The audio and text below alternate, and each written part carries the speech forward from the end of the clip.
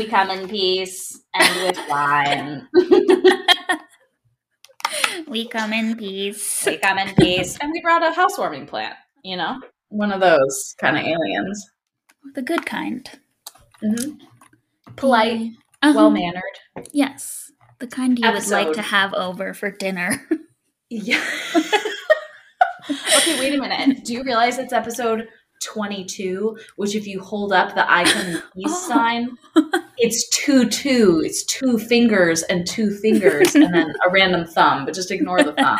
It's 2-2 exclamation point. The thumb's the exclamation point. Double thumb. Can you do that on both sides? Because I can't. Like, I have weird. Are you having a stroke? What's going on? When I do it, I can't get these fingers to stand up straight. They like want to bend down. Oh, that's funny. What if you bend them all down? Then I can't separate them. I can only do it on my left. The look of that hand is really alarming when you do that. You guys, she's not okay. She does not come in peace on her right hand. Only on my left side. What a weird symbol. Okay, now we're doing it for too long and it's kind of weirding me out. Anyway. Okay. Here we go. Okay, episode 22, Girls Gone Spooky. And this time we're going intergalactic.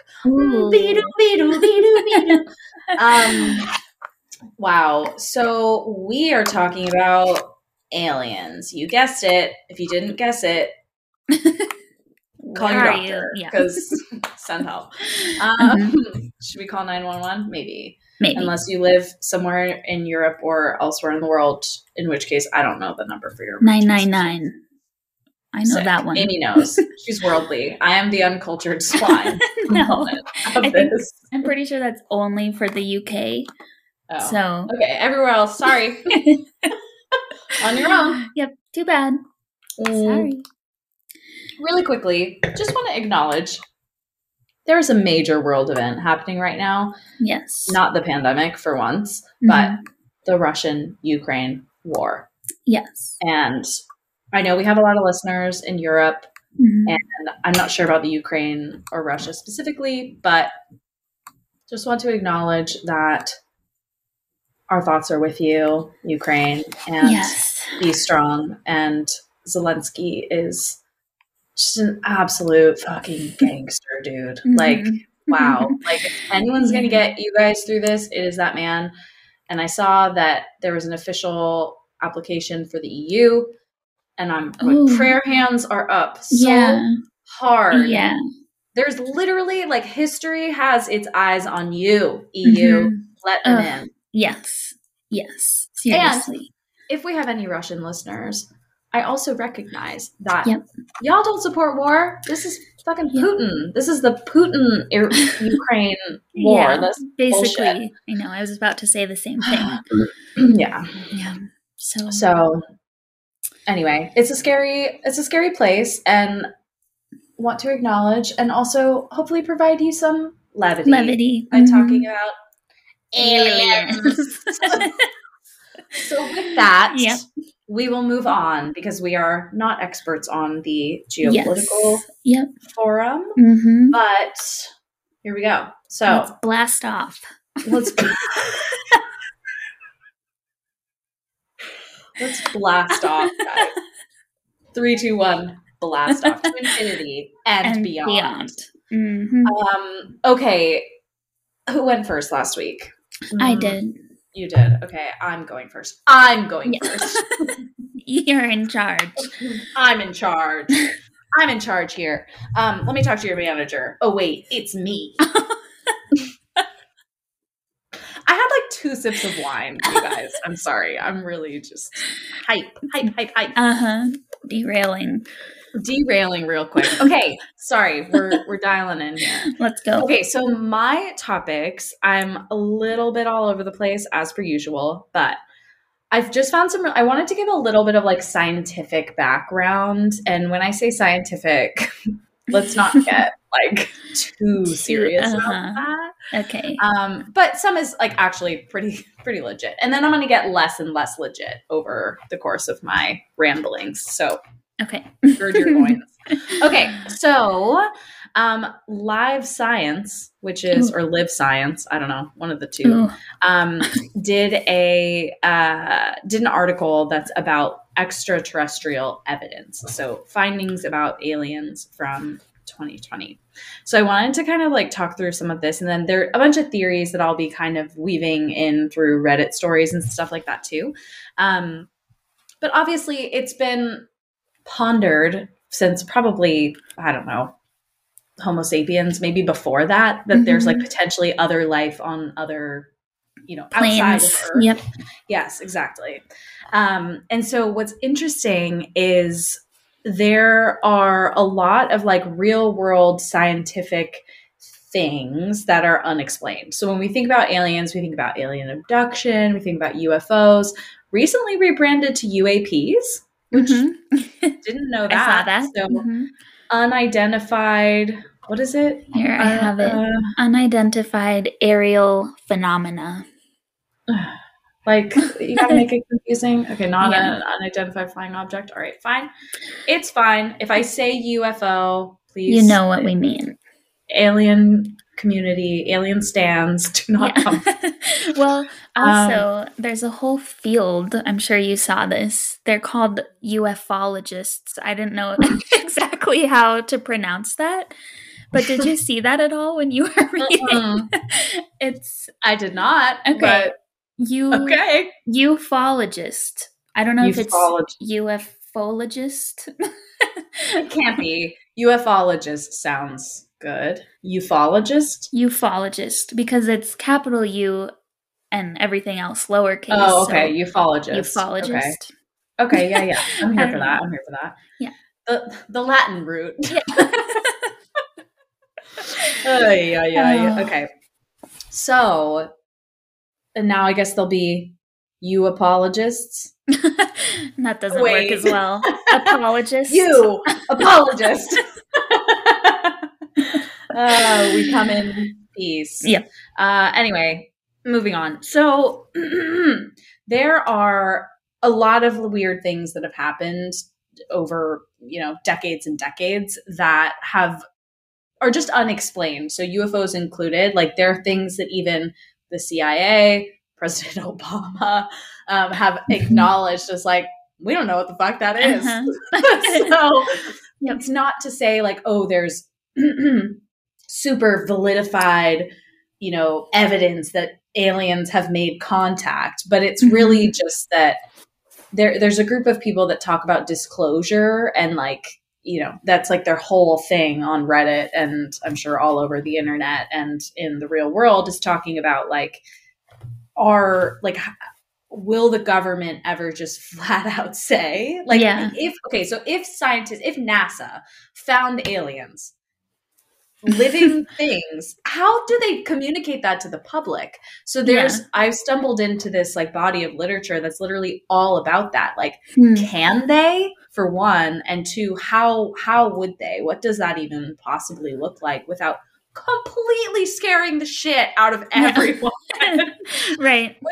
I think it's probably like safe to assume that there are a lot of parts of government that keep a lot of secrets from us for that same reason. Which I don't know that I'm not mad. Yeah, it's okay. Like, I'd rather kind of live in ignorant bliss, a little bit. Not about like Guantanamo Bay, but like, about certain maybe things. Aliens. Yeah. Depending on what they know. Yeah, exactly. So one of the first things that's just like one of those very weird things is Proxima Centauri. I don't know if I'm saying that right. But basically, there are lots of weird signals that are happening in the universe, like things that people pick up on. I don't know if anyone's ever watched Contact with Jodie Foster. Excellent extraterrestrial film. Haven't watched it, watch it. It's very like mind opening. It's good. But it's this concept is like, are aliens like trying to contact us from Proxima Centauri. And there's been a ton of signal that's come through from space that we don't understand what it means because there's so much we don't know about space. So earlier in the month of December in 2020, so early December 2020, researchers announced that they had captured a very mysterious beam of energy in the radio part of the electromagnetic spectrum. And then they go into a bunch of scientific details that I don't understand, including words like megahertz, coming from the closest star to our own, which is Proxima Centauri. It's approximately 4.2 light years away, hosts one gas giant and one rocky world 17% larger than Earth that happens to be in its star's habitable zone, meaning liquid water could exist there. So that in and of itself, that like one, that exists. Two, we even have the ability scientifically to know that. Pretty amazing. That blows my mind. I'm like, damn, scientists, you're killing it. Yep. Keep it up. Or maybe you don't, because aliens are also possibly scary. Anyway. Who knows? So this unexplained signal that they picked up on reportedly shifted slightly while it was being observed in a way that resembled the shift caused by the movement of a planet. Researchers are excited but cautious, explaining that they will need to figure out if more mundane sources such as a comet, a hydrogen cloud, or even human technology could be mimicking an alien signal, and that it will likely take time before they know one way or another if ET is phoning us. So the idea is that if there were a signal that shifted as the planet was moving, that means it's static in one place and not just some, intercepting thing that we could have, picked up on, which means there could be conscious or intelligent life on in this. I guess that would be like a planet system. What do we call it? Solar system? Oh yeah, solar system. But I don't even know. Is region? I guess it's a star, so it also would be this region. This region of our galaxy. God, I'm really gonna reveal my lack of scientific prowess on this episode. I mean, but it's fine. This isn't stuff that like everybody just reads about. True. I think it takes kind of a special interest. That's very true. And some people have a special interest. Very special. Like, there's some strong opinions. Yeah. Go to subreddit aliens or subreddit UFO sightings and you got people some bold reveal. They reveal all, man. So that is number one. Number two, alien bacteria might live in the clouds of Venus. So this one, a little less exciting on a scale of, I think there's actually literally a scale. I was reading about this of alien life. It's a scale from 1 to 7. And it's things like this, like alien bacteria would be probably a 2 or a 3. And I think it's depending on how like complex the organisms are, and 7 being like not humanoid in how they look, but conscious, like intelligent life that could also be seeking to find contact. Humanity. Yeah. Interesting. So it's still interesting though, because I'm going to link to some other theories a little later that kind of come back to this idea. So alien bacteria might live in the clouds of Venus. So astrobiologists, which didn't know that was a thing, were very excited in September of 2020 when news broke of potential evidence of life in the upper clouds of Venus. Historically speaking, for context, Venus has thought to be potentially like, it's possible that Venus was like Earth at one point, and over time got too hot, was no longer habitable for whatever conscious beings were there, and then kind of like burned up and turned into a hellscape. Exciting. That's not vision at all of like the a weird future. vision. Oh God, scary. Yeah, very scary.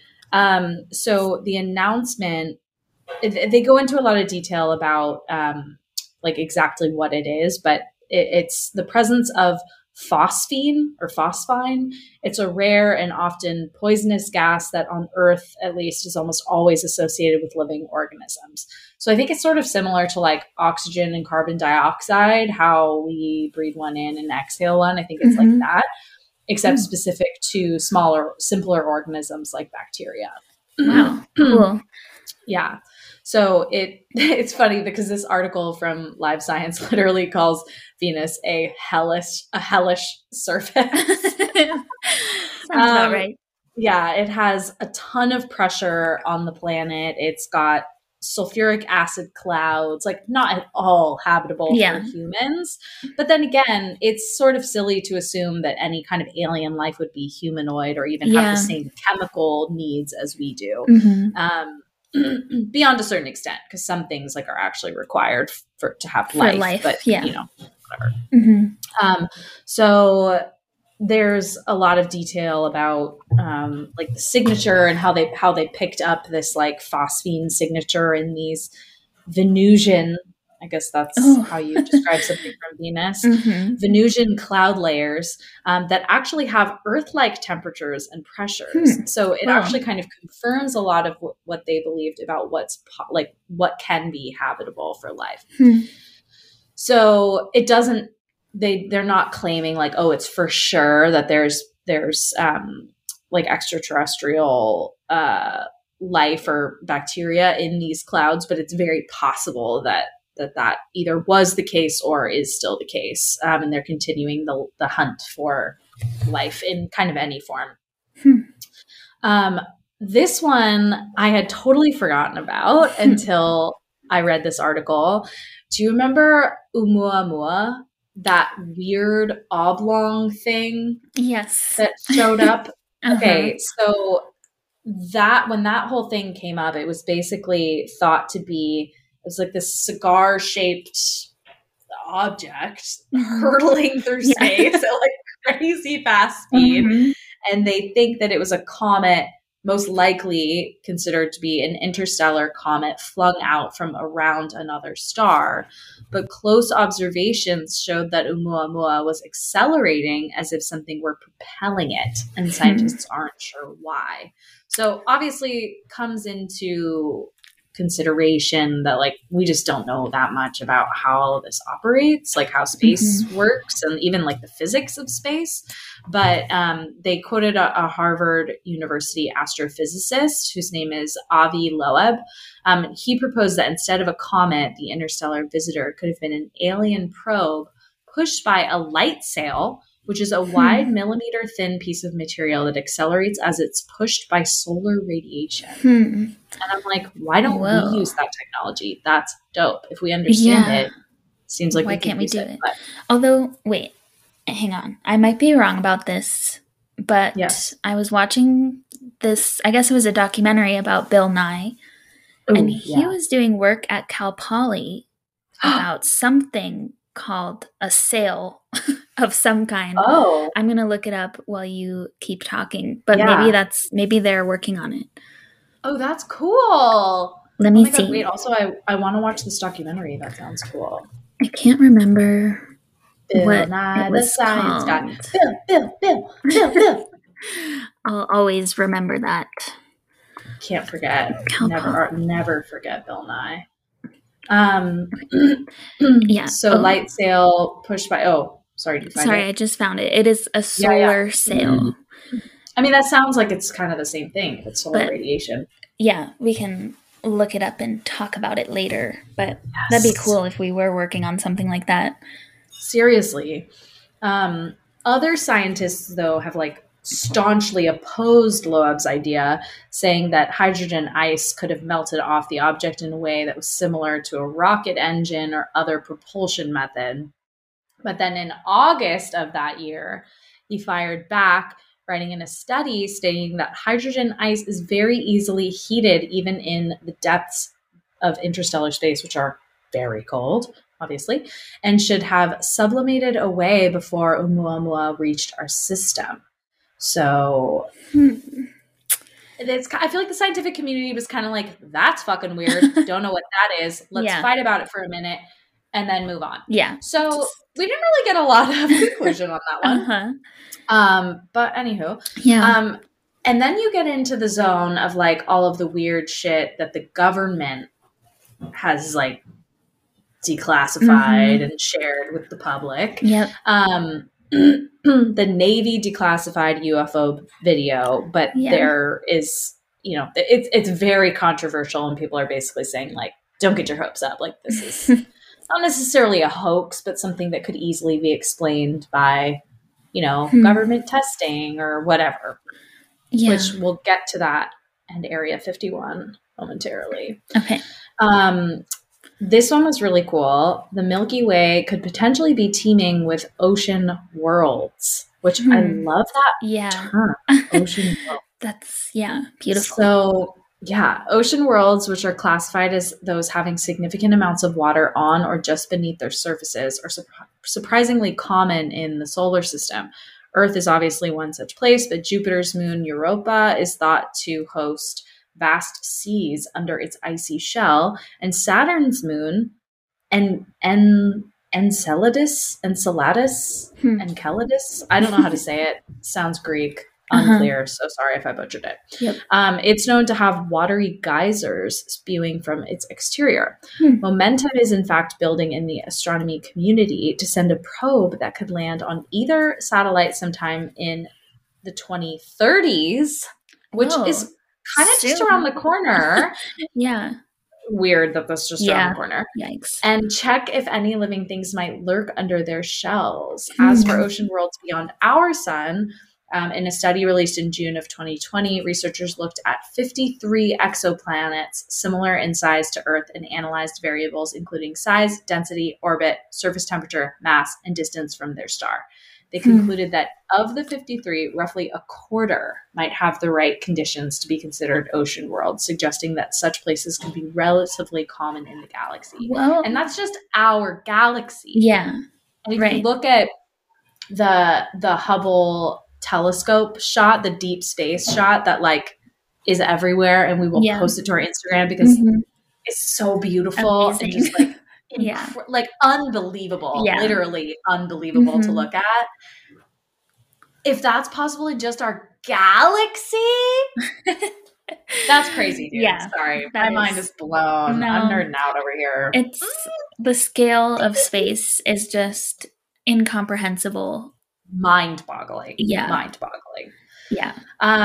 So going back to the chemical assumptions we make about like what human life requires versus like what extraterrestrial life might require, Earth bugs breathe hydrogen. And so scientists are starting to think that maybe aliens do too, or some may. And again, on a sliding scale of, you know, an amoeba to a fully intelligent being. So that's kind of interesting that they've found that. It's mainly microbes. I think E. coli, yeast. They did tests with all of these things that are known to survive without oxygen. And then when placed in flasks filled with pure hydrogen or pure helium, they managed to grow at slower rates than usual, but they still grow. So they can survive on, like, it's just like cool, like how adaptive life is. It's just, I don't know, man. That blows my mind. I swear I'm not high. I swear I'm not high. This is just a topic that makes you feel like you are without being high. It's like the opposite of last week where I was like, oh, we are Sims.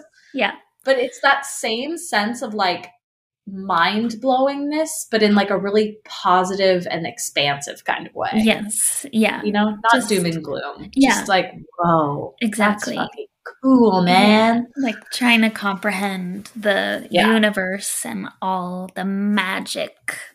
The magic of the universe. Yeah. Yeah, it's pretty wild. Yeah. Not being in a supercomputer. It's much I don't better love than that.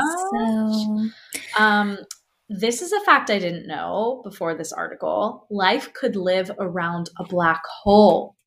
Whoa. What? Which, like, what? So when hunting for life on other worlds, scientists usually stick to what they know. So they look for Earth-size worlds orbiting sun-like stars, but it's possible that these like way more exotic configurations exist, such as a planet circling around and being heated by a black hole. So it seems absurd at first glance, but black holes don't actually just suck everything in around them. Gravitationally stable orbits are possible, scientists have realized, and the light from the cosmic background radiation, I'm not going to pretend like I understand how that works, but light from the cosmic background radiation with temperatures near absolute zero from the early universe that permeates all of space. Whoa. Excuse me, while I implode. Would get heated as it fell into the black hole. So in March of 2020, a paper, some astrophysicists published a paper that showed exactly how that could be possible. So it's most likely that scientists aren't going to go looking for that kind of like planetary system just because it's not what we know. So we know that a system like ours can work, but that's pretty cool. And then it could heat things, warmth and energy. Like that's wild. And any organisms could evolve in the same way we have in conditions like that. That's just wow. That's so cool. Pretty amazing. So this one is a little sad, and it's the last one I'm going to say from this article, and then we're going to move on. And I'm going to try and pick things up because I've been talking for a while. So most aliens are probably dead. What? Ooh, okay. No. So the concept here is actually really interesting, and it's kind of a theme throughout that a few of the other people I'm going to reference also kind of touch on. We have this idea that like, oh, we're like people who don't believe in aliens, right? It's like, no way we're that special. Like as a species, there's just no way that we're the only ones in this ever expanding universe that there isn't another conscious, intelligent life form. Yes. No fucking dice. But there is a kind of like subset of believers that are like, no, alien life exists or has existed, but it's possible that we exist at a point in time where like older civilizations have already died off and or new civilizations haven't taken off yet. So it's possible that, or in their evolutionary state, they're not yet capable of trying to make contact with us. So it's a really interesting concept that's kind of like, this is such a dumb comparison, but it made me think of like Craigslist, like missed connections.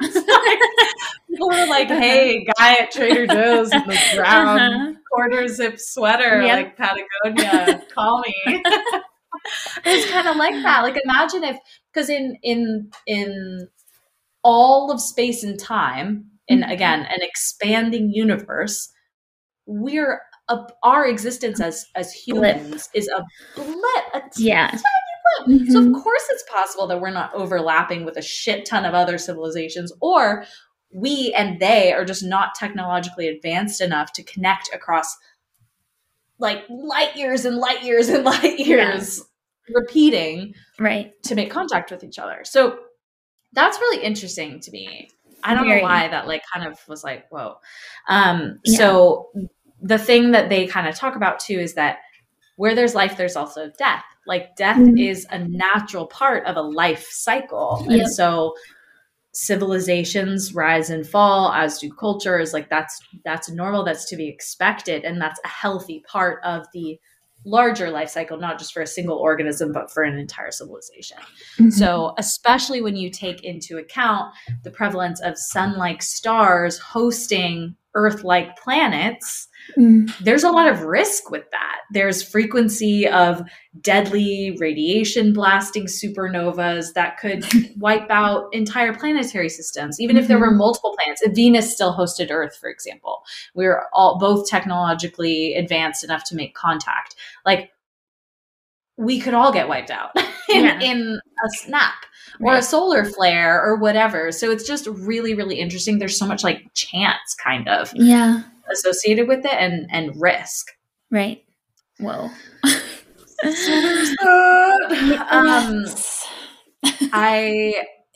So the next piece I'll talk about, this is from the History Channel. Two kind of parallel things. One is statistical data. So like, again, if you look at the Hubble telescope deep space photo, the statistics, like the math just does not support there being nothing but us. Else. Like there's just no way. And even if it's not on that scale, on the 7 of that scale, even if it's just a 2, it's a bacterium or whatever, but it's just so unlikely. There are probably hundreds of thousands of planets like Earth that exist, I think, just in our galaxy. And that's, just a galaxy within the universe. So it's just wild. Yeah. So what's interesting though, is as we think about like zooming in and zooming in and zooming in to Earth and it's also kind of like, what are the odds that a UAP or a UFO is like going to just come into our orbit? And like, we're going to like close enough that we'll see it like in the stratosphere. Like that's crazy. Yeah. So there are so many unsolved sightings. It's literally like the History Channel notes that it's like there are such thing as registered UFO sightings. And I think it's just like registered with the government. But there literally are more than they can even count, probably just because they're siloed based on different governments. But a lot of them have been debunked, of course, but throughout history, there have been a number that have been way harder to explain away. From, let's see, 1853, there was a sighting by a number of students and professors at the Tennessee College campus, all the way to the often quoted Stephenville Lights case from 2008, with over 200 witnesses spotting the UFO, or now UAP, including 3 policemen who remained anonymous.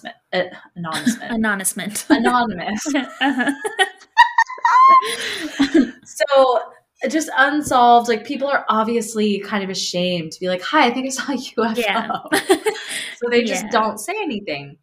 The one that freaks me out is astronauts. Many astronauts have made claims to life beyond what we've experienced. So obviously, if you're going to trust someone, they probably trust an astronaut. Be the ones. So since they have PhDs and also like have walked on the moon, they're qualified.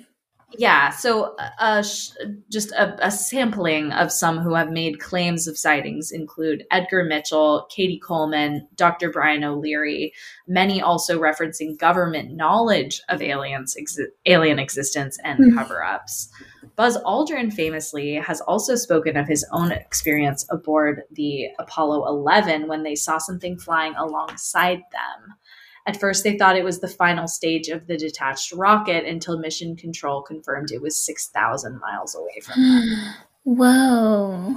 And that's Buzz Aldrin. And like, had you heard that before? No, never. Me neither. And that's one of so many like really compelling stories that I've come across, mainly from people in the military or astronauts. And it's a little sus. Okay, our mascot is really getting in our business today. Can you hear him rubbing up against the mic? No. Okay, good. I can see his beautiful eyes. Oh, little demon. He's so handsome. You're so handsome. Yep. Our mascot's coming through to talk aliens. So that's weird. Of course, there are government files that have been classified, declassified, lots of conspiracy theories. Some U.S. presidents have released classified files on the subject of UFOs or UAPs. Jimmy Carter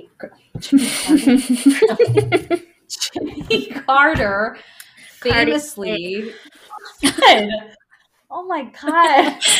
It's like fried today. What's going on? Jimmy Carter. It is Monday. Okay. And that is so messed up. There you go. It'll be Friday by the time you guys are hearing this, but that's really messed up. Yeah. So Jimmy Carter famously described his own encounter, but others still have been denied access, bless you, to classified information on the subject altogether. Bill Clinton claiming to be among them. This has led many believers to suggest there's a cover-up afoot, which seems to be kind of the common thread, of course, because like conspiracy theories. Yeah. But it's interesting, though, that like, of course, all of these people, including like people who've worked in Area 51, they've signed NDAs. Like they can only say certain things without violating the NDA. But if they really think people deserve to know, you know, it's just like, it's so interesting. Yeah. So those are that's some compelling evidence. Yes. So some background on Area 51, because I think this is very interesting, and just like Roswell, Area 51 is just like conspiracy theory central. Galore. So some history. So the origin of the name Area 51 is actually like unclear. It's believed to be from an Atomic Energy Commission, or AEC, numbering grid. Although Area 51 is not part of the system, it is adjacent to Area 15. So it's another explanation is 51 was used because it's highly unlikely that the AEC would ever have used that number. So it's to avoid confusion. According to the CIA, the correct names for the facility are Homey Airport and Groom Lake. So I'll be referring to both of those quite a bit. Though the name Area 51 was used in a CIA document from the Vietnam War, which is very interesting. I didn't dig into that any further, but it's just interesting that even the CIA is like, yeah, okay, it's Area 51. The facility's also been referred to as Dreamland, and there's actually a documentary that was made on this. So I'm like dying to watch that. And also Paradise Ranch. There are a ton of other nicknames, but if you see those, it's talking about Area 51. Okay. So the government stance on Area 51, aside from that weird CIA document, the U.S. government has provided minimal information regarding Area 51. The area surrounding the lake, Groom Lake, is permanently off limits to both civilian and normal military air traffic. Security clearances are checked regularly. Cameras and weaponry are not allowed. Even military pilots training risk disciplinary action if they stray into the exclusionary quote-unquote box surrounding Groom's airspace. So Groom Lake is like there's a larger area and then there's an inner area that even with security clearance to the larger area, you cannot, it's like no fly zone. You cannot go over this area, which is like, okay, what's there then? What is it? So surveillance is supplemented using buried motion sensors. So they're not fucking around. No. They're like really monitoring this place. Yeah. It's a common destination for Janet, which is the name for a small fleet of passenger aircrafts operated on behalf of the Air Force to transport military personnel, primarily from like on a specific route, which is kind of interesting. Like, why would that be a common destination for this group? But there's not a ton of detail on that. So in terms of conspiracy theories, this is what people think could be there that the government's hiding. 1, storage, examination, and reverse engineering of crashed alien spacecrafts, including material supposedly recovered at Roswell, the study of their occupants, and the manufacture of aircraft based on alien technology. So alien ships, researching, reverse engineering, or even researching or reverse engineering the little ETs inside, which I don't like. No. So I'm like, come on, that's some Guantanamo shit. Yeah, like they're living things. Yeah. I don't like that. 2, meetings or joint undertakings with extraterrestrials. Whoa. Love that. Some intergalactic detente. We love. That's cool. Wow. I really doubt that. I think we probably would kill them. Yeah. Like knowing the US, we would kill them. But you know what? We like to keep a little glimmer of hope. Yeah. Another less exciting one, development of exotic energy weapons for the Strategic Defense Initiative, SDI, or another weapons program. Don't love that one. No. Don't we love don't need one. that. No more war, please. Yeah. No more war. No need. A very mundane one. Development of weather control. What? Why would they keep that so hidden? Yeah. But also weather control? Yeah, that doesn't sound like a good idea. Like, is that like a warfare? Or I don't like it. in anticipation. But also how boring. Yeah. But I'm thinking like in anticipation of our climate changing so much and like severe storms and all of that. Is that what it would be? Controlling. Yeah, actually I like that better. Yeah. Yeah, controlling like just that hurricanes and stuff. Yeah. That seems like there's so much room for that to go horribly wrong. Horribly wrong. But interesting. Yeah. Also, like, I think Earth is trying to tell us something with the severe weather. Yeah. But, okay. Development of time travel and teleportation technology. Whoa. I'm all for that. All for that. Teleportation. Yeah, it's time. I'm so into that. Goddamn. Development of exotic propulsion systems related to the Aurora program. So I think things like the light sail or solar sail or whatever. Activities related to a shadowy one world government or the Majestic 12 organization. I didn't even give that the respect of digging in because I just thought, no. Yeah, no. So that's a hard no, but interesting nonetheless. So when I started digging into Reddit, I started coming across all these different UFO sightings, and I thought I would just share a couple. So some are recent. So May 5th, 2020, a UFO crashed in Rio de Janeiro. Hello, scary. So it's a county called Magé. I don't know how to say that in Portuguese. But locals reported that a UFO crashed into a lake near the downtown area. The whole thing started around midnight. Dozens of residents saw two bright dots flying with a speed that was like seemingly very intermittent, like really fast and then suddenly seeming to stop and slow down and then really fast. That's a really common element of UFO or UAP sightings because it's not propulsion like we would use. So it's, just doesn't seem like it's a government thing or a test or whatever. Yeah. It seemed like one object was being followed by the other. They were sighted by residents in 4 towns of this metropolitan area in Rio. So lots of people saw it. Wow. They heard the crash when they saw it suddenly seemingly fall from the sky, and they heard the crash into the lake. Not long after this, Brazilian Twitter, it was like a trending topic. And after that, people started to show videos and, eyewitness accounts of the scenario. The buzz is and was huge. And people were just like totally freaking out, never explained. I don't think they recovered it. Like it was really, really weird. Weird. So that was one. There were, 9 months ago. So this would have been like midway through 2021. There was leaked military radar readings showing possible UFO activity near a Navy warship off the coast of California. So this is one where it's a little bit like, okay, if it's near a Navy warship, it maybe is government testing. So that's where you kind of see the like conspiracy theory run up against a wall and you're like, okay, well, maybe not. And then there was someone on a thread who asked, what do you think is the single best and most convincing photograph of alien life? And people shared such like, a lot of it was like funny, stupid shit.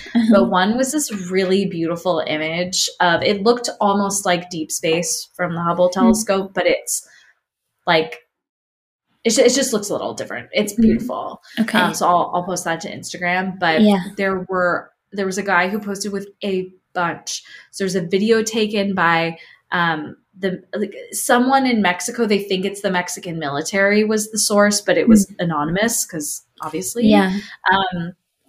during one of their flights. So they're in flight and they take this video. It's on YouTube. Japan Airlines Flight 1628, there was an incident in 1987 that had some recorded radar footage where the air traffic control was confirming what the pilots were seeing. And it was this like massive UAP. Okay, Binks is making an appearance tonight. He is. What, buddy? He does this thing. Come here. Was he scratching earlier? I could hear. He was, okay. I think, scratching in his litter box. But he does this thing where when he brings me a catnip mouse, like a kill, he meows really loud. Oh. As an announcement. Okay. Good job. Good job, buddy. Way to kill the already inanimate thing. Anyway, our mascot, everyone. Thanks. Good job, buddy. A hunter. An alien. An alien. So these pilots are seeing this weird thing, and then air traffic control is like, yeah, bro, we're seeing it too. Yeah. Ooh. Weird. Scary. Yeah. There was something called the Rendlesham Forest incident, and one of the main people who witnessed this UFO have an audio tape recording of the night, also on YouTube. The Lubbock Lights incident of 1951. There's basically like a boomerang-shaped formation of lights that people have attempted to recreate the images, but haven't been successful. So that one's a little kind of sketch. Yeah. In Tehran in 1976, there was an incident where a UFO was spotted on military radar and by citizens. Fighter jets scrambled and were given the order to shoot, but the weapons failed. Whoa. Yeah. So they assumed it was a government thing. Yeah. And then their weapons failed. Like, spooky. That's spooky. Yeah. Like they jammed it somehow. Weird. Interesting. There was a phenomenon over Nuremberg in 1561. Whoa. It's a painting where it seemed like a battle was taking place over the city. A painting of the event shows fleets of oddly shaped objects of various sizes in the sky. So even if that was just somebody's imagination, some artist, it's wild to think that even before we had technology, like things flying in space, other than like hot air balloons, right, that they would be thinking about advanced technologies. Yeah. How would they? Like, how would they even know to think that? Yeah. That's so advanced. I mean, the human imagination. I guess, but damn. Still. Yeah, so wild. So there's some really interesting ones in there that I just, thought were so fascinating. Yeah. Someone, of course, talks about, the mathematical statistics. 1 in 8 or 9 planets we've seen directly have life, and that's just from one star. So it's, again, on that sliding scale of 1 to 7. Yeah.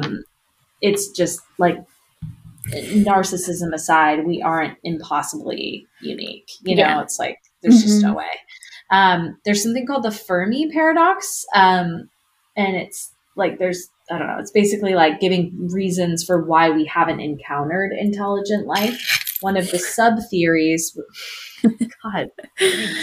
one of the sub-theories in this Fermi paradox says that we very well could be special, and that life developing is potentially one of the, quote, great filters that keep species developing past a certain point, meaning life is extraordinarily rare.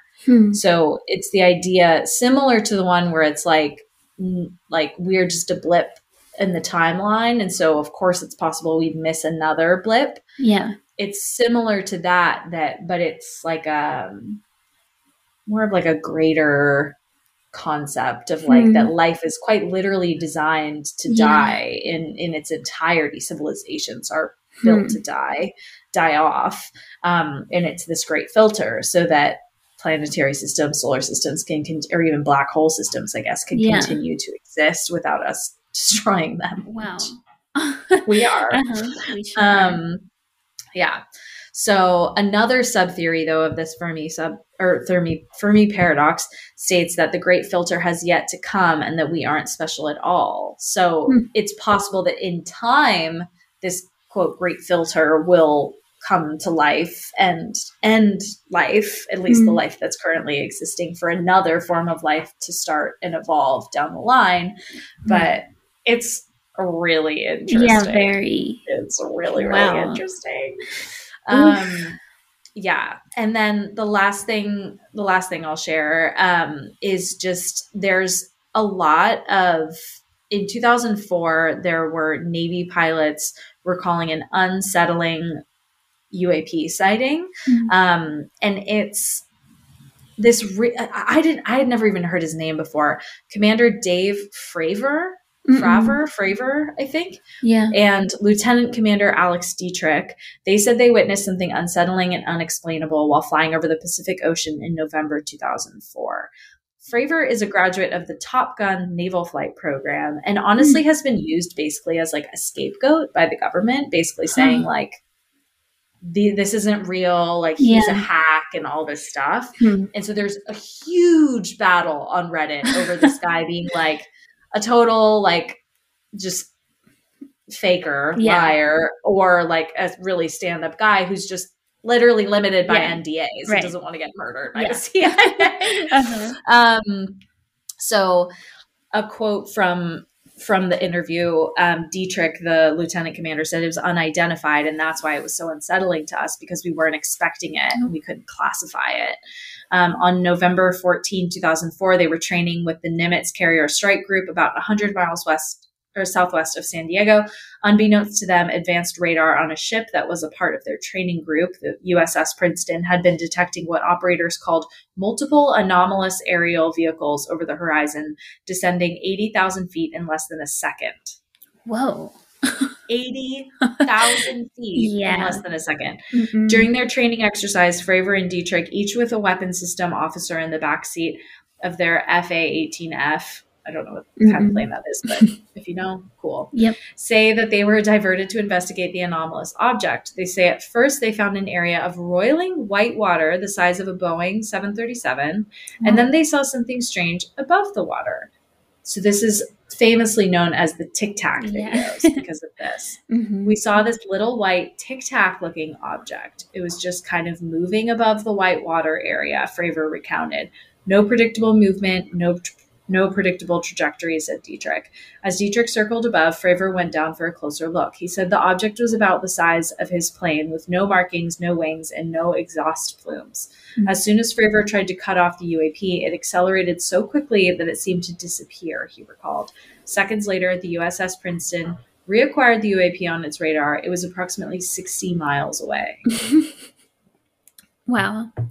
Yeah. Yeah. How do you explain that? Right. So later, another flight crew's targeting camera locked onto what it believed was the same UAP before it zipped off again, though the camera did manage to capture infrared video of something, but it's not, you can't really tell what it is. Fravor and Dietrich learned from the controllers on the USS Princeton that they had been tracking similar anomalous objects for days, yet Dietrich and Fravor said they had not been informed. When they encountered the UAP, they were unarmed. Quote, I felt the vulnerability of not having anything to defend ourselves, said Dietrich, and then I felt confused when it disappeared, end quote. Fravor and Dietrich said they endured some ribbing from their fellow crew members about their sighting. While they debriefed the encounter, as far as they know, there was no official investigation, the pilot said. So it goes on to talk a lot about like the Pentagon's response, and even like Senator Rubio was like, questioned about it and consulting with this unclassified report on UAPs that the Tic Tac thing was possibly included in. Anyway, very weird. Yeah. Very, very weird. There's nothing more to say. There was so much, but there was so much. I had to talk about it all. Yeah. Wow. So interesting. Yours, that was good because it's more real than what I'm about to talk about. Oh, great. I love it. Which I shouldn't say real because you never know, but it's a little bit more out there. So bring it. Are you ready? Is it intergalactic out there? No. Are they out there? No? Okay. No. No. But Okay. yeah. Good try. Oops. No. Okay, so sorry. I'll just go to sleep. Yep. So, excuse me. Gosh. All right. Clear that Here we go. All right. So you probably can tell by now that I love history. So You? me, I couldn't possibly. But What? so my first thought was to do Ancient Aliens, and Hell yeah. shout out to that show with the guy that is so meme worthy, even though Giovanni something, I think. Yeah, something like that. I didn't use that as a source, but I was so tempted to start watching those episodes. So Giorgio anyway. Tsoukalos. Okay, yep. He's Greek. I don't know if I'm saying his last name right, but great hair. We'll definitely post that on the Instagram. Don't worry, guys. Absolutely. So I started with, thinking about Ancient Aliens, and then I started finding things that were more modern that I also thought were really cool. So it's a little all over the place, but I'll just go on a timeline. So to give it a little structure. So the first thing is the Anunnaki, which have you heard of that? No. Okay. When you hear that name, it's like, of course they're aliens. But anyway, so for this part, of course they're aliens. It's all from an article in All Things Interesting.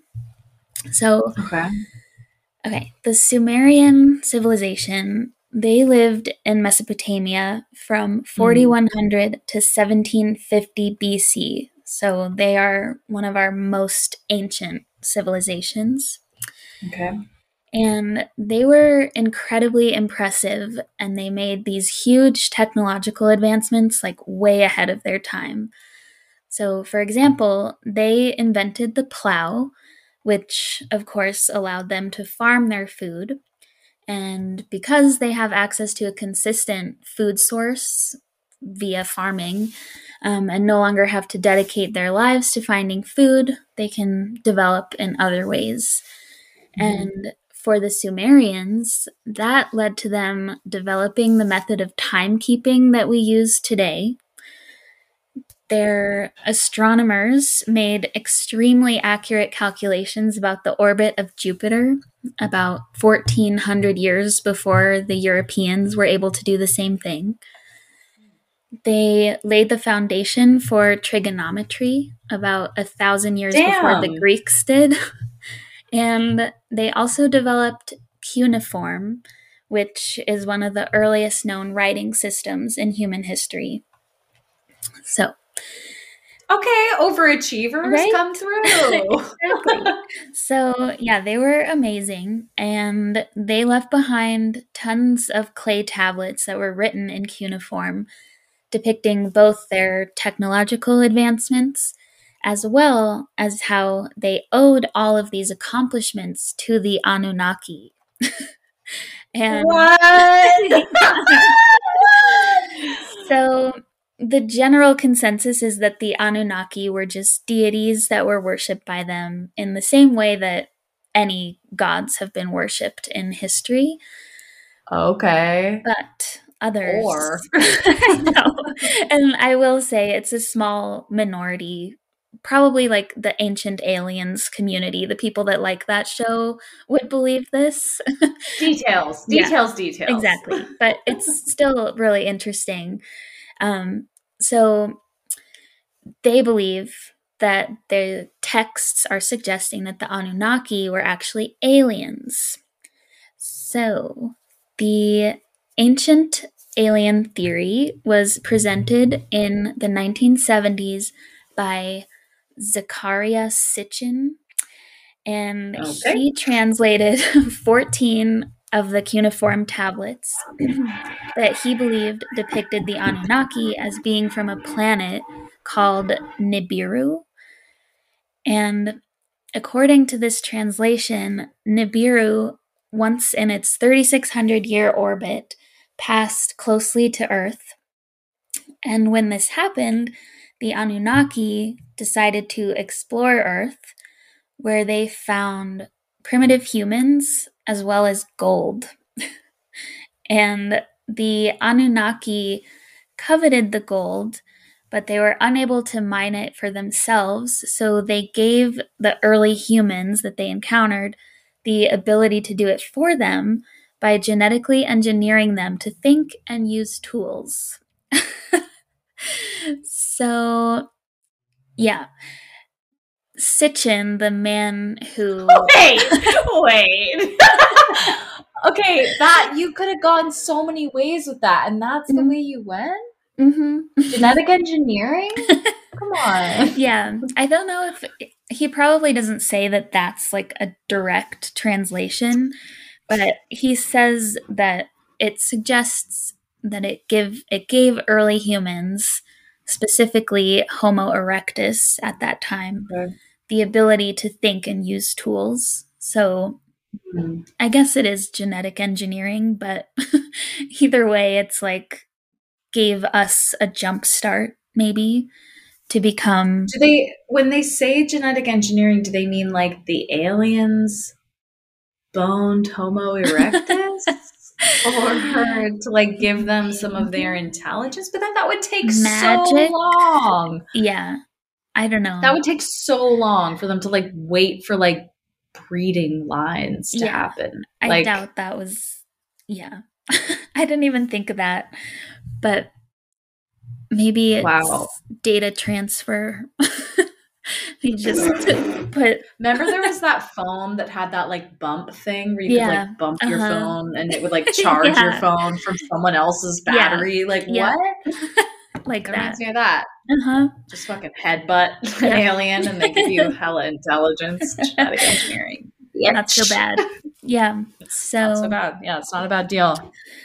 That's what he says. And he says that none of that is his interpretation, that if you were able to read cuneiform, you would see that it says that. So... Okay, well, I feel like maybe the group of people who can read cuneiform is a very small group, and therefore he doesn't have a lot of naysayers. Yeah, no. And also... I'd like to read the court's dissent on that one. Yeah, because then the people who can also read cuneiform but don't see this same translation, I don't know what they see, but how do we account for that? Unclear. Yeah. Anyway, one other little compelling thing from Sitchin is that he sees in some of these ancient texts a reference to a flying machine, quote, flying machine. And it actually sounds like other scholars, so not just him, acknowledge this, but they try to discount it by saying that it's likely a mistranslation. I don't know. But interesting. Yeah. Many people... Oh, go ahead. I was just going to say, I mean, assuming that there were birds. Yeah. There are other, it's like, of course you can imagine flight. You can imagine flight and wanting to fly to create a contraption that would allow you to fly. Yeah. So that, it doesn't seem out of the realm of possibility. It's weird things like painting some like oddly shaped flying object that you're like, huh. But then again, if you don't know the physics of flight, then of course it's just going to be like a weird blob. Yeah, right. You don't know it needs, wings and torque and push and all that shit. Like, you're not going to know what that should look like. Right. So it's just a guess. Interesting. Yeah. Yeah. But as you can imagine, most people are like vehemently against his translation. But there's also no evidence to confirm it or deny it, really. I love that. I love that, dude. There are thousands of these texts out there, and they haven't been translated yet. Some haven't even been found yet. So who's to say? He's like, you could just imagine him as like a 13-year-old. Like, okay, what line of work can I get into where I can make up some shit and nobody can fact check me? Try to fact check me, NPR. Good luck. Flips everyone the bird. He made it and then the right place. Trekkie sign. Long live Anunnaki. Anunnaki. Oh, that sounds like a yummy, like Japanese, dish. like izakaya. Yeah, it does. It does. Oh shit. Oh, funny.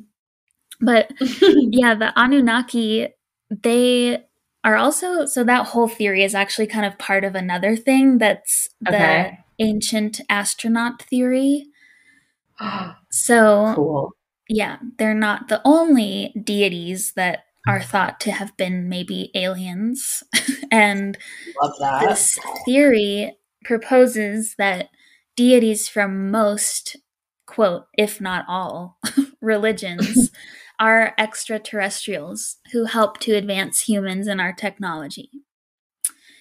And these aliens, were then deified because of the way that they helped us advance and the gifts that they gave us, etc. So I need to pick my job off the floor. Wait, that's actually so brilliant. Yeah, I know. It's very interesting to ponder that.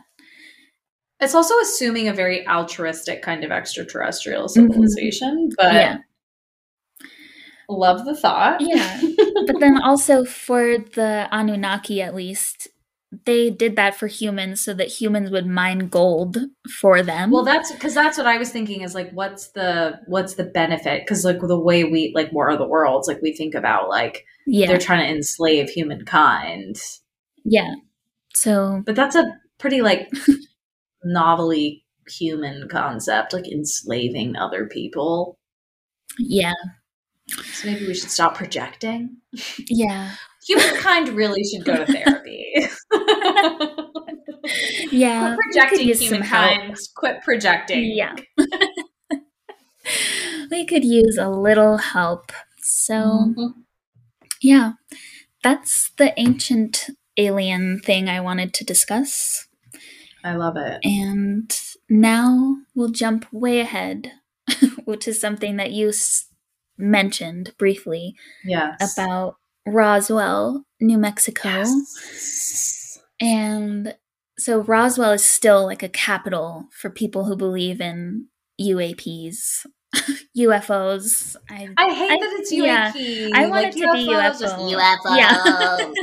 It rolls off the tongue. Connotation. Yeah. So I might just say UFO, but anyway. Perfect. The first thing in Roswell was in the summer of 1947 when there was some sort of wreckage found on a farm about 75 miles from Roswell.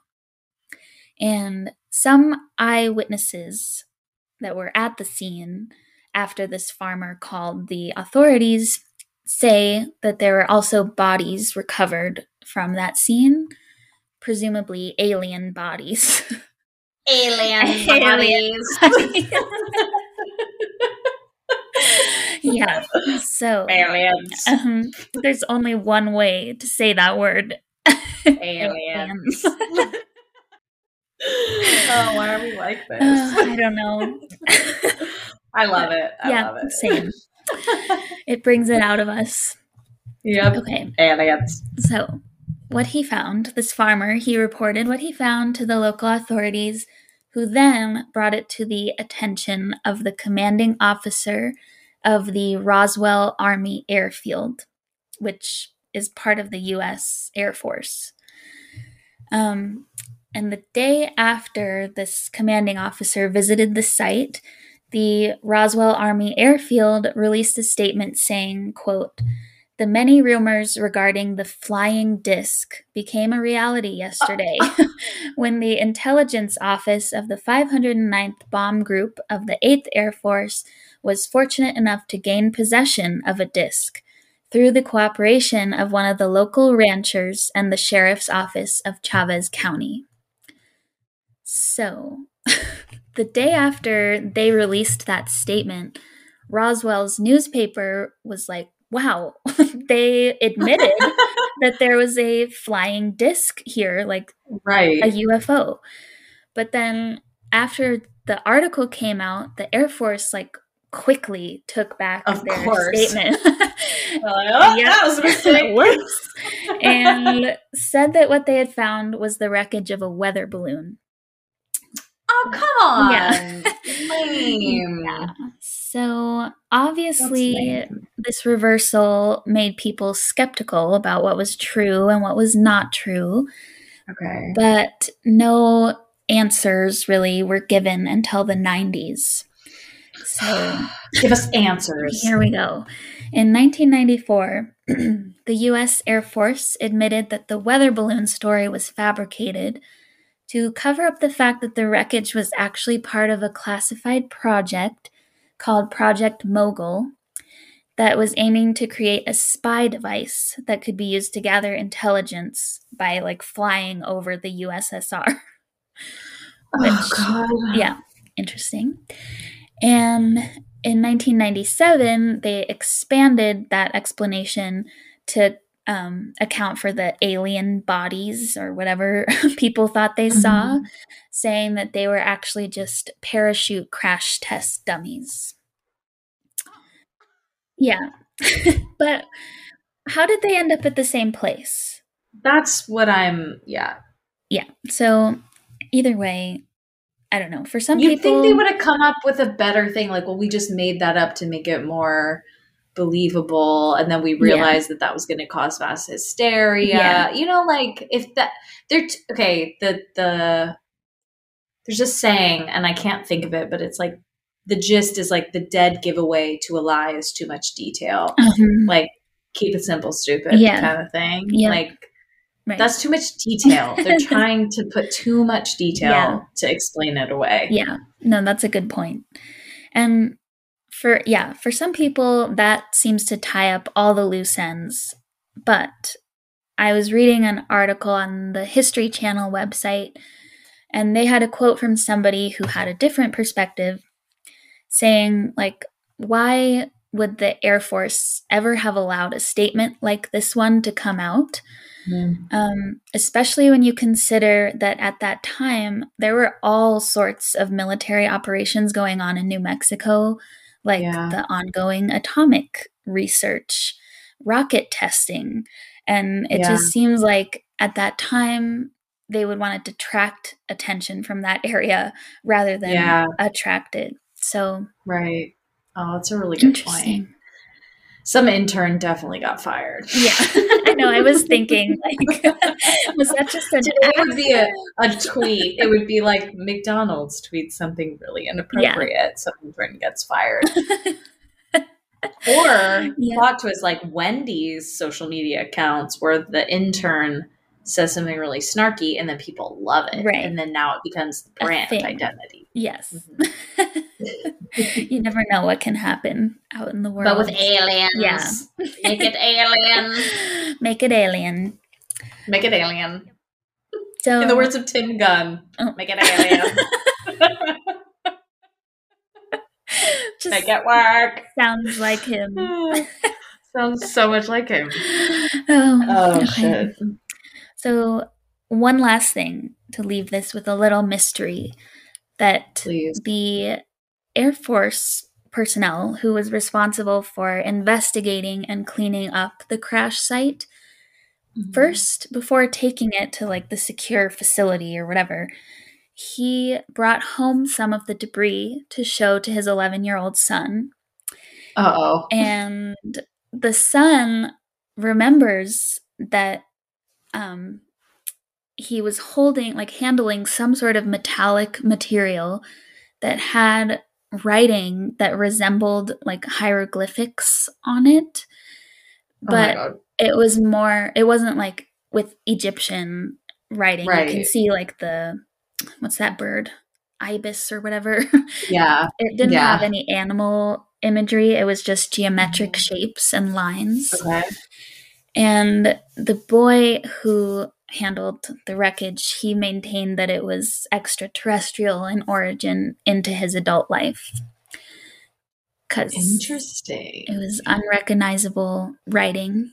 Some people have tried to discount that by saying it might have been Cyrillic if it was like from the Russians testing some weird thing.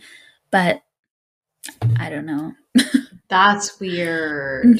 Oh, I love that though. Like that feels like the start of a movie. Yeah, it does. Yeah, I can picture where the dad brings something home and then the radiation to the kid turns into a superhero. Oh, yeah, that would be a good movie. Beam me up. Beam me up, Scotty. Yeah. Wow. So that's Roswell, like the first things. I'm sure there are so many more stories in that area, but I didn't really look into that because I got distracted by this one. That's always a good sign. Yeah. This is in 1961, so moving up the timeline. Okay. And this is one of the most, quote, compelling alien abduction stories to date.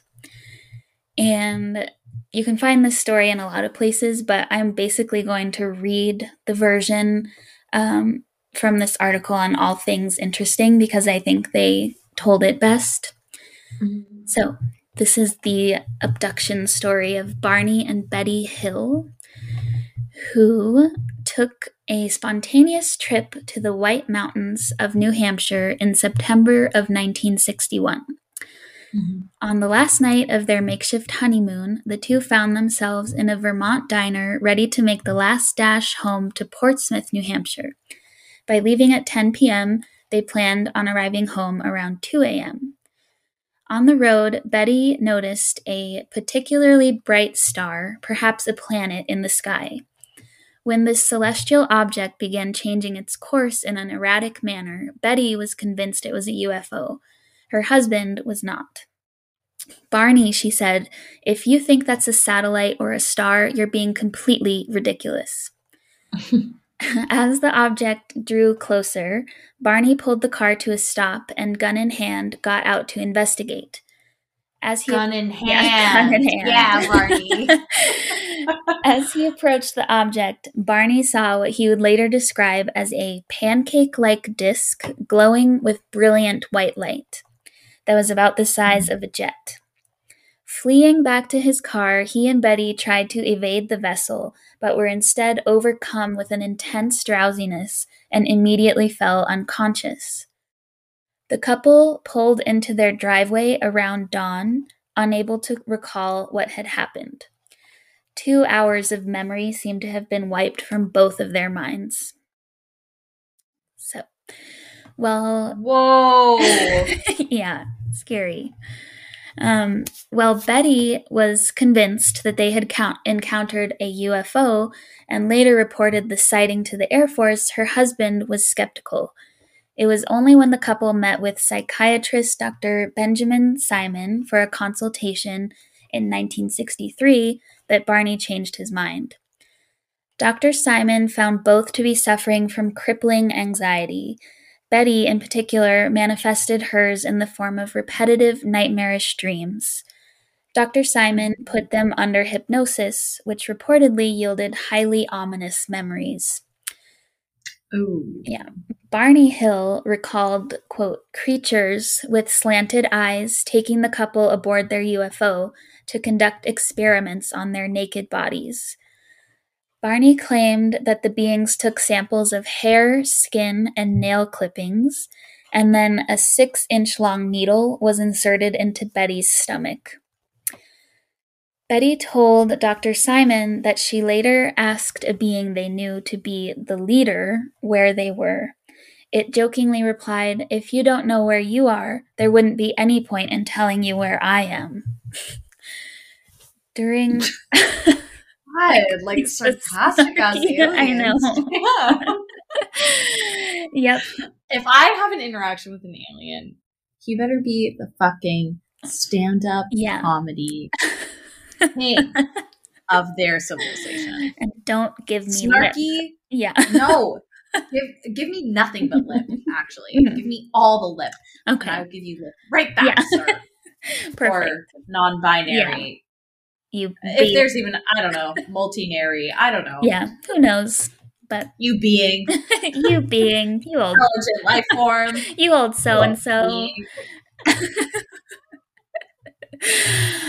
Okay, let's see. So yeah, he was being snarky, and then during another hypnosis session in 1964, Betty drew a star map of the sky from memory. As seen from a planet orbiting the star Zeta Reticuli. So, most shocking above all was that this map was drawn with confounding accuracy, and that Zeta Reticuli lies 40 light years from Earth. It's real. It's a real place. Yes. Yeah. And there's no way. This was the 60s. Mm-hmm. Yeah, she didn't Google it. No. And like... That's not even what I was thinking. Out. Like, what I was thinking is like even astronauts wouldn't have. Like, yeah. I thought you were thinking of like her cheating on a test. Didn't Google it. It's even better now. I was thinking like NASA doesn't know. So she definitely doesn't know. Yeah. So idiot. Stupid Betty. Just kidding. Wow, sorry, Betty. Well, R.I.P. Probably. I don't know, actually, but who knows? It says Betty's nearly spot-on recreation of the stars surrounding an actual star system remains one of the most intriguing aspects of all alien stories ever reported. And their account helped lead to the launch of Project Blue Book, which I think you mentioned was like the first kind of registry for people who saw a UFO. That was where you would report it to. So that's that.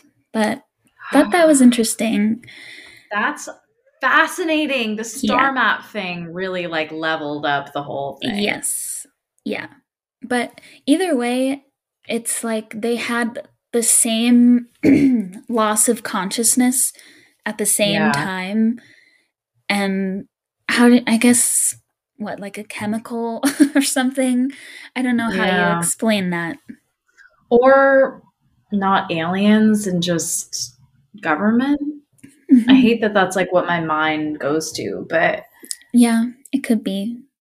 You know, like, isn't there such thing as like truth serum? Like, I know that's kind of not literally truth serum, but like lowers your inhibitions to the point where it's difficult to lie. Yeah. I don't know. That's weird. The star map thing though kind of discounts any of that. Yeah. Because it's like, okay, how'd you do I don't that? like that they put a 6-inch needle into her. No. Also, I must admit, the first thing I thought when you said that it was a couple that got abducted was the SNL skit.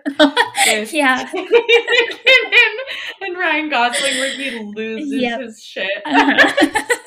So funny. We'll post it on the Instagram too. If you haven't seen it, you have to watch it. It's so one of the best ever. One of the best. Because everybody breaks. Yeah. Because Kate McKinnon is funny. So funny. Yeah. Oh my God. I was thinking about that when I was reading all of these abduction stories. Yeah. Yeah. Anyway, shit. Then, I was just thinking, like, very recently when the government acknowledged the unidentified aerial phenomena. I don't know much about that, and I wonder how we all so easily saw that, and then we're like, oh, okay, just accepted it. I know.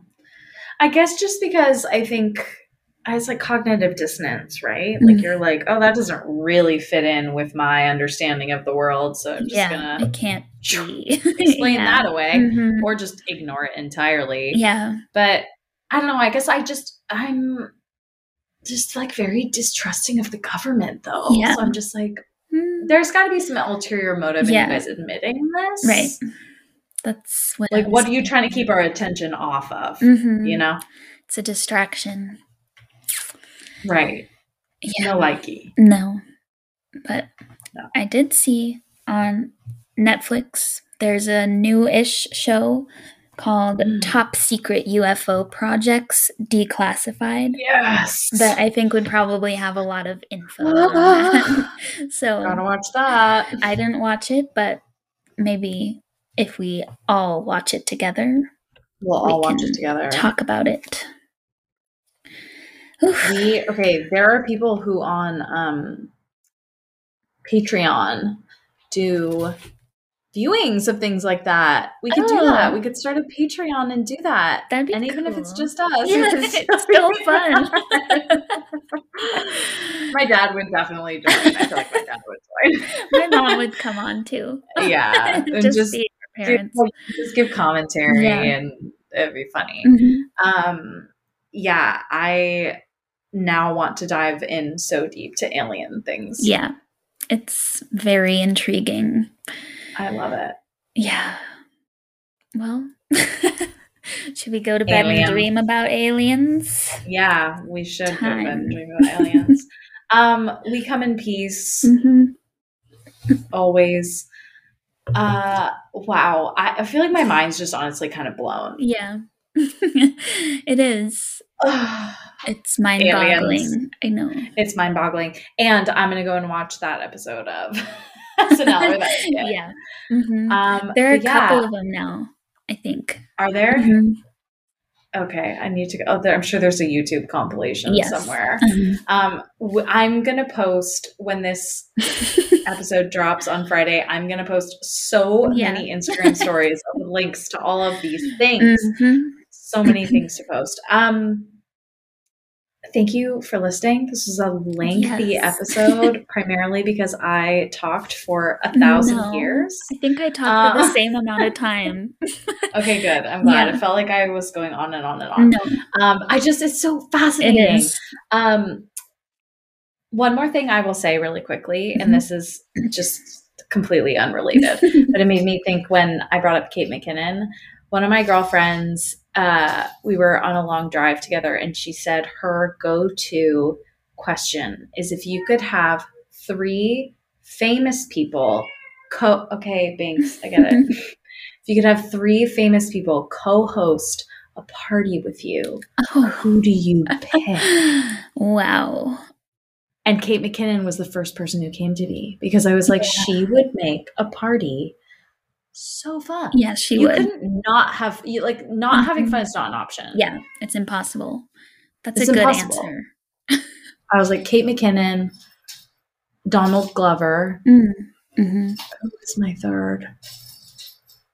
I think I said Joni Mitchell, and then I took it back because I was like, I love Joni so much, but I don't think I think you and I would be hype over Joni. I don't think everybody else would be hype over Joni. Yeah. I feel like it was like some sort of like celebrity chef or someone like that. I can't remember who it was now. But anyway, think about that. Okay. That is your assignment for next episode. Okay. You have to end the episode with your answers. Okay.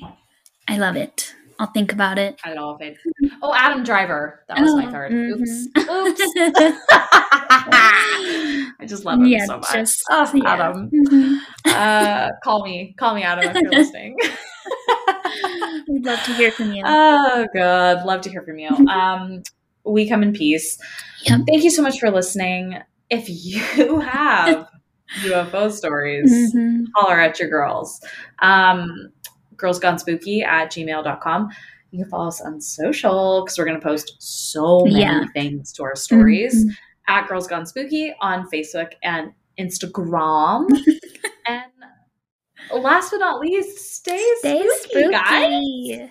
You little extraterrestrial weirdos. We love you. Thanks for listening. Bye. Bye.